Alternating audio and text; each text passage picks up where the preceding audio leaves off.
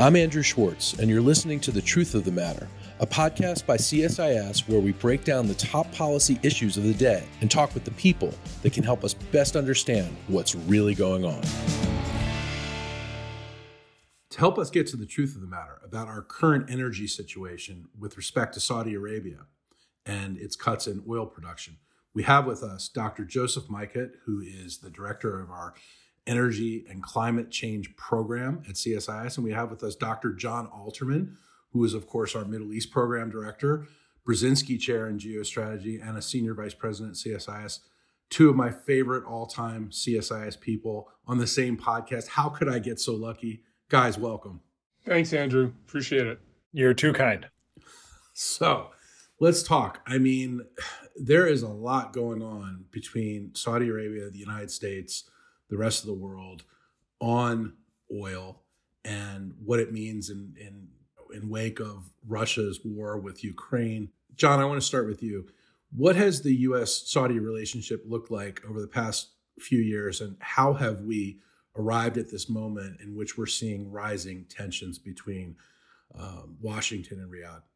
The Saudi-U.S. relationship has gone from bad to better to worse. Things were getting quite testy in the Obama administration. And I think the Saudis were starting to wonder whether the United States was going away, whether the United States had decided that with the energy transition beginning, the U.S. had decided it was about to abandon the Saudis. The Trump administration represented a tremendous sense of relief for the Saudis, that in fact the problem in their mind was just Obama. And President Trump was reinforcing the relationship that the Saudis had had with the United States for 75 years, and they were tremendously relieved. With the Biden administration, the return of many of the same officials from the Obama administration, the Saudis have become agitated once again. Some of the same officials from the Obama administration became agitated with the Saudis. There was an effort to try to put this on a better course with the president's July trip to Saudi Arabia to create intergovernmental actions that on a bureaucratic level would get things aligned and wouldn't require a close personal relationship between the president and the crown prince. But what I think we've seen in the last couple months is that has unraveled. There are charges thrown back and forth. I think there is a sense of mutual disrespect we're seeing on both sides. I think whenever the Saudis hear Jake Sullivan talking about American values, they take it as a slap in the face. I think we are in for a period of pretty heavy sledding if the Democrats conclude that the Saudis tried to meddle in American politics, if the Saudis reinforce their conclusion that Joe Biden is only in office for 2 more years and they're already looking beyond him, I think we may be in for some very rough times. Joseph, you've written about this with John and you've spoken about it recently. The Saudi Minister of State for Foreign Affairs said, quote, "The idea that Saudi Arabia would do this, meaning cut oil production, to harm the U.S. or to be in any way politically involved is absolutely not correct at all." What do you think of that statement, and what do you think the situation really is? So I think that it's important to remember that Saudi Arabia views its role in the global energy system as quite sacrosanct. And that is that being is one of the only countries that's made the necessary investments to be able to dial oil production up and down and respond to market conditions. They can provide a stabilizing force on global energy markets that other exporters, including the United States, have trouble doing, just don't have the same responsiveness. And I think Saudis take that role very seriously.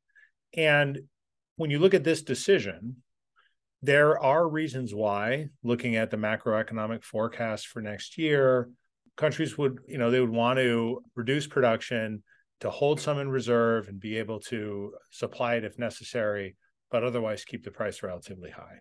The challenge is that the way that the OPEC Plus decision took place, the way it was marketed, the interaction between the U.S. government and the Saudi government meant that it's hard to make a decision on market fundamentals without a lot of these other factors that John has raised being implicated as well. And just to add to that, what we've seen in the press just in the last few days are some pretty stark accusations by the Biden administration that they had promises from the Saudis and the promises were flouted.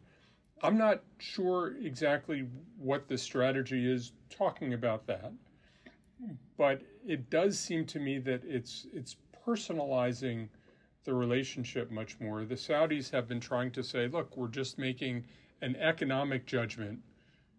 And the Biden team is attacking the veracity of that claim, attacking the veracity of what Adel Jubeir, the Minister of State for Foreign Affairs and former ambassador to Washington, has been saying. And it looks increasingly, I was at a meeting today with some of my peers from other think tanks with a foreign senior official, and people said it's kind of like high school. I think it's a little bit like junior high school. It is really very personal, and it's very personal about the president and the crown prince seem to genuinely dislike each other. According to an article in the Wall Street Journal earlier this week, the crown prince mocks President Biden and his intellectual abilities. I certainly, when I visited Saudi Arabia in June, I was met at one point by a Saudi in a T-shirt with Adam Schiff's picture and a clown nose on it, a remarkably partisan action for an American you haven't met before. This is somebody who's close to the royal court, and I think there is a partisanship that is sinking into this. A Republican in this meeting made the claim that the Republicans have Saudi Arabia and the Democrats have Iran. I think that's a strange way to characterize it, but I think Very that's strange. But I think it's probably the way the Saudis see it too. Is you have Democratic administrations who they think are courting Iran, Republican administrations who court Saudi Arabia, and not surprisingly, people around the Crown Prince prefer the Republicans. So, John, given all this, how can the United States and the Biden administration in particular not take this personally? You know, the move that Saudi Arabia did certainly seemed to try to elevate gas prices in the United States just before the midterms. You know, maybe that, and Joseph, you can weigh in on whether that really makes a difference or not in the short term. But, you know, it's certainly, the optics of this certainly seem, if you're a Biden administration official or a Democrat, that this was done in order to hurt the Democrats. Well, look, I think you can make an argument, as Joseph suggested, there is a legitimate economic argument that the soft global economic picture, the fear of recession in Europe, all those things, the slowness of China's economic recovery, argue for more caution in the global markets. It seems to me that the issue was not so much the decision, but the way it was a process foul, the way the decision was revealed to the Biden team, the way the decision was rolled out. I think if the Saudis had tried to soften the blow, tried to telegraph, tried to reassure, handle it like diplomats and grown-ups, frankly, I think you would have seen a different outcome. But I was at a meeting with some senior Saudi officials who were in town a couple of weeks ago, and I got this sense of almost pride that we don't have to tell the United States what we're going to do. The United States is not a member of OPEC. We only talk to members of OPEC about what we're going to do with oil production. The United States has no right to know. I think that sort of almost high-handedness, you could argue arrogance, toward the country that really is principally responsible for Saudi security outside of Saudi Arabia, is a sign that the Saudis either thought they could get away with it or thought it was appropriate. And I think what you're seeing is the Biden administration looking for ways to signal displeasure without undermining its own interests. We can talk a little bit, if you're interested, about sort of relying on Congress to do some of that. But to me, the main issue is it's a process foul on the part of the Saudis. They could have done this quietly and not harm the relationship, but it feels to me they did it loudly and suddenly, either indifferent to the relationship or hostile to the relationship. And I think you're going to see the Biden team's looking for ways to make its displeasure known. So, Joseph, how does this cut affect the United States energy relations with Saudi Arabia and with the Middle East more broadly? So I think it's important to talk a little bit about the context of the timing, right? So oil markets in the recovery from COVID and then in the wake of the Russian invasion of Ukraine have been really dynamic and volatile. And I would say that if the justification for this cut is economic uncertainty and fears of recession, there's just a wide band of uncertainty on what could happen in the future. You also cannot set aside the fact that the EU and the US are looking to find ways to reduce Russian oil revenues, which are seen as a primary driver of the war chest that Putin is able to use in his conflict against, or his war against Ukraine. And OPEC Plus, which includes Russia, right, signaling that it's going to reduce production, which is largely a production cut that is going to be executed by Saudi Arabia and other Gulf countries, sort of indicated, I think, to the administration also, like, we're not really on your side in terms of the manipulation of these markets and reducing Russian revenues, right? Because a lot of what the EU and the US are trying to do might take Russian barrels off the market. And their argument is, well, we need a lot more supply if we're going to do that, because we want to accomplish two things: reduce Russian revenues and not ruin the global economy. The timing of all this is very challenging because the sanctions packages that the EU has passed, or the price cap that the US is arguing should be used on Russian exports, are all sort of happening in the same window that the OPEC Plus decisions are starting to apply to. And those tensions are very hard to separate from the broader and longer term US-Saudi relationships. What does this mean for our energy relationship? I mean, the US trades oil with Saudi Arabia, right? But we're not the huge destination we once were. Saudi trades a lot of oil with China, India, and other countries because we're such a large producer now. But the reality is that we're both contributors into a global pool, and that pool has gotten slightly smaller. And if the US wants to accomplish this other basket of goals related to Russia, has to probably grow smaller still. The Biden administration is looking for partners who can help them on that side of things. So how does this change our energy policy, if at all, in the short term? In the short term, I'm not sure that there is much change.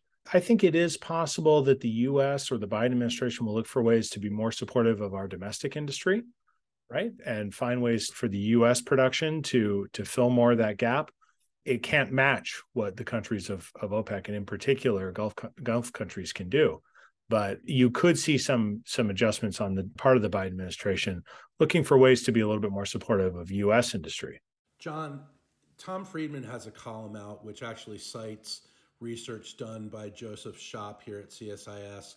The thrust of Tom's column is that we're trying to do too much when it comes to energy. We're trying to deal with climate change. We're trying to produce more. We're trying to be independent of Russia. The United States and our allies shouldn't be beholden to Russia. What do you make of all that? And what can the United States do? Where does it leave the United States and its allies in terms of the war with Ukraine and the energy crisis in Europe? I would put it differently. I think we're having a problem aligning tactical and strategic needs, that there are some changes which will take decades, some changes which will take days, and we're not good at doing decades and days in the same planning session. And it seems like that's the challenge. Is there are things that are all about this week. I mean, the way they perceive the Saudi-led OPEC Plus cut is that's about the election that takes place in less than 2 weeks. But there are broader issues of what the energy transition looks like, of what China's interest in the Middle East will be in 10 or 20 years, and whether that contravenes U.S. interests or is aligned with U.S. interests. whole set of questions about what the U.S. relationship to the Middle East is going to be like in 10, 20, and 30 years. And what the energy transition is going to look like, and whether it's going to be Middle East centered and you're going to have a huge focus on green hydrogen coming out of the Middle East, or whether it's going to be diversified. I mean, I think there are very short-term things and very long-term things, and we keep tripping over doing them both simultaneously. The Ukraine war is an example of something that people are trying to fine-tune every single day. But I wrote a piece, as you know, about a month ago saying the energy transition is likely to make the United States and the world more dependent on the Middle East before it makes it less dependent on the Middle East. And how do you incorporate that into a strategy that's all about stopping Vladimir Putin this week? And I think that's where our challenge is. If I can echo John's points, I think a lot of what he says is salient to me, right? You've got a couple trends going on at the same time that we just haven't done a great job on the U.S. side of integrating into our strategic thinking. One is that a lot of people think the energy transition means we can get off oil and gas and we don't have to worry about countries in the Middle East anymore. And that's just not going to be the case, right? Turning over energy infrastructure takes a long time. We can move as quickly as we can, but you're just not going to have an energy system that doesn't involve OPEC Plus and Saudi Arabia for decades. You're just not. And even if we're the world's largest producer. Yes, even if we are the world's largest producer, right? Being a huge energy producer doesn't create energy independence for the United States, nor does it create the swing capacity that you have in these countries, the ability to turn production up and down. But the fact that we're a large producer does mean that our relationship over the long term is changing on energy. And that's not just an energy transition story, right? The US being a major producer has given us a lot of ability to sanction energy coming from other countries. And it has enabled the Biden administration to make a lot of market manipulating and market stabilizing moves using the Strategic Petroleum Reserve. That's this big store of petroleum that we have in caves in the United States. And the Biden administration has been releasing oil from that to help temper markets and calm them as the oil price shot up after the Russian-Ukraine war started. OPEC and OPEC Plus, one of the other dynamics going on here is like they're used to being the market setter and the market stabilizing force. And so having what were formerly importing and consuming nations starting to play a role in a fairly active government intervention is also sort of a new ground that I think both parties are coming to grips with, how we're going to manage the market from both sides. So was it a strong move for the Biden administration to release more oil from the Strategic Petroleum Reserve? Is that the best strategy to deal with this? I think when they did it, it was probably a judicious choice. It definitely helped calm markets, but it's not an everlasting resource, right? The purpose of that reserve is to have oil on hand in the event of some sort of national security emergency.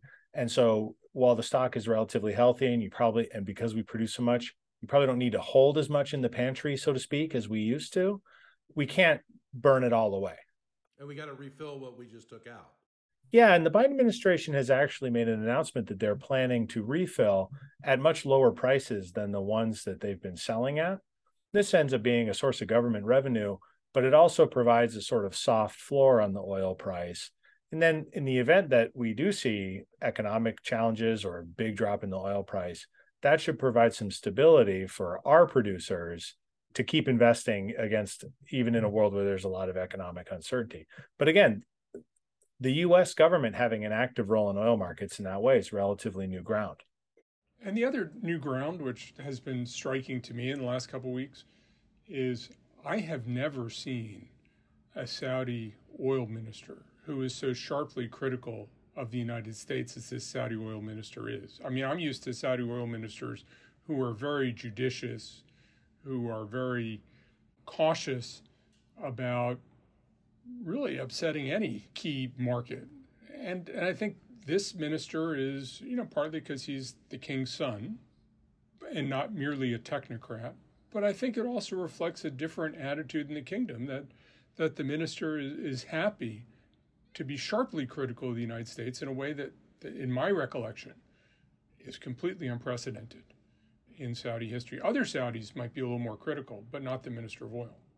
John, what do you expect Congress to do about this? Congress has traditionally not been so fond of Saudi Arabia. They've been quite critical historically. What do you think Congress will do, and what can we expect from them in the future? First thing is, it all depends what happens in the midterm elections. We're going to have a lame duck session in late November into December, whether that's about Democrats desperately trying to get things done, whether it's about Democrats trying to punish the people who they think put them into the minority. I don't know where we're going to be. I don't know what the mood is going to be. There's a lot to do. But as you've said, there's a lot of hostility to Saudi Arabia in Congress. Hostility to Saudi Arabia is one of the few things that lots and lots of members of Congress agree on. It's a bipartisan value. It is a bipartisan value. Don't forget, in President Obama's 8 years in office, Congress overrode one veto, and it was a veto of a bill that the House passed by a voice vote unexpectedly that made it easier for American victims of terrorism to sue the government of Saudi Arabia. So to me, I think what the Biden administration is hoping to do is to get some time to see what happens, let Congress be the bad cop, let members of Congress and senators running for re-election say things that give the Saudis a chance to walk things back, and then sort of see where we are in November, December. That may be a smart strategy. The danger of it is judging what the boundaries are and what Congress might try to do. I could certainly see a mood coming where people say we're just gonna ping the Saudis because we can, because it's going to be popular, because we're angry at them. And what the president does in that circumstance, especially if you see this sort of worsening rather than improvement of relations in the interregnum, could put us in a difficult place. I think that the president's instinct is to disdain the Saudis rather than punish them. But we may find ourselves in a situation where the president feels that to maintain his credibility, there has to be some genuine punishment. And if that punishment comes out of Congress, it could be messy because Congress's legislation is sometimes quite messy. Well, what does that punishment look like? I mean, what members of Congress are talking about is refusing to sell Saudi Arabia sort of ammunition for some of their anti-aircraft systems, for pulling back. U.S. troops are doing training in Saudi Arabia. We've heard rumors that the U.S. might discourage investment in Saudi Arabia and try to make it more difficult for the Saudis to attract the U.S. investment that the Saudis want to attract. I could imagine any number of things. What is striking to me is that the Biden administration, when it came into office in 2021, said, let's take a pause on Saudi Arabia and let's give ourselves a year and figure out where things should go.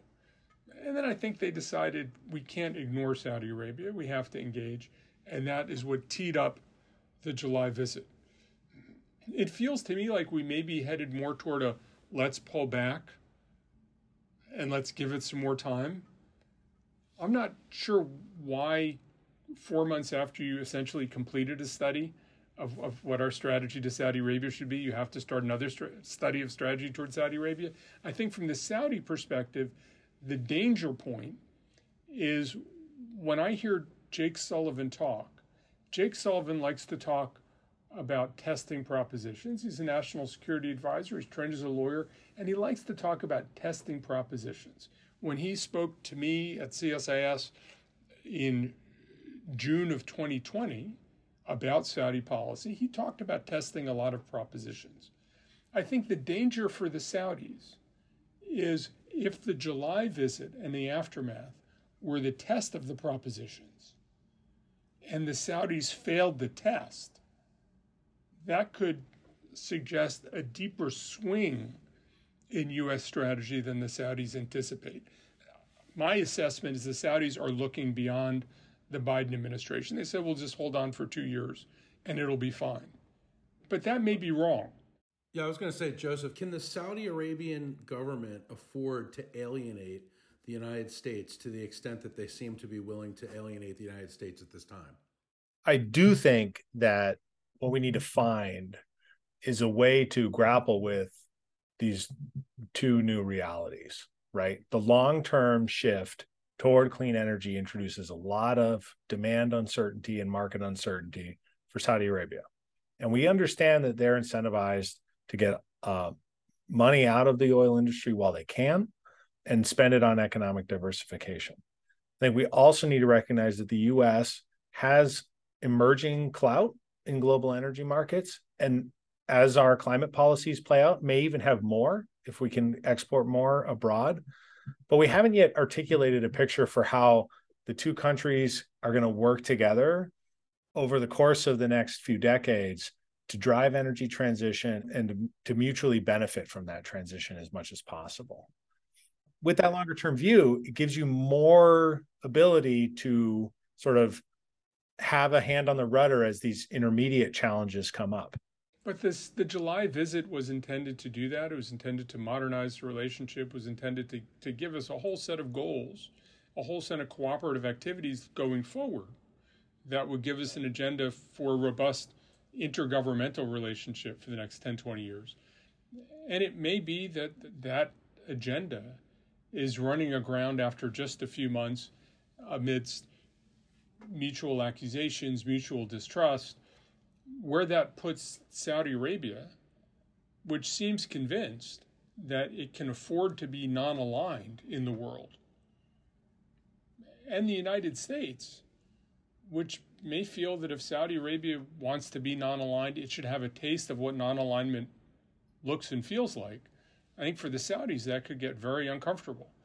The Biden administration may not be able to do that, but they may, and I think if they do, the Saudis could be feeling much more insecure before they feel more secure, and this may be, either a learning process for the Saudis, or it could be a point of sharp divergence between the United States and Saudi Arabia. Saudis still talk lovingly about the meeting between King Abdulaziz ibn Saud and Franklin Roosevelt in 1945.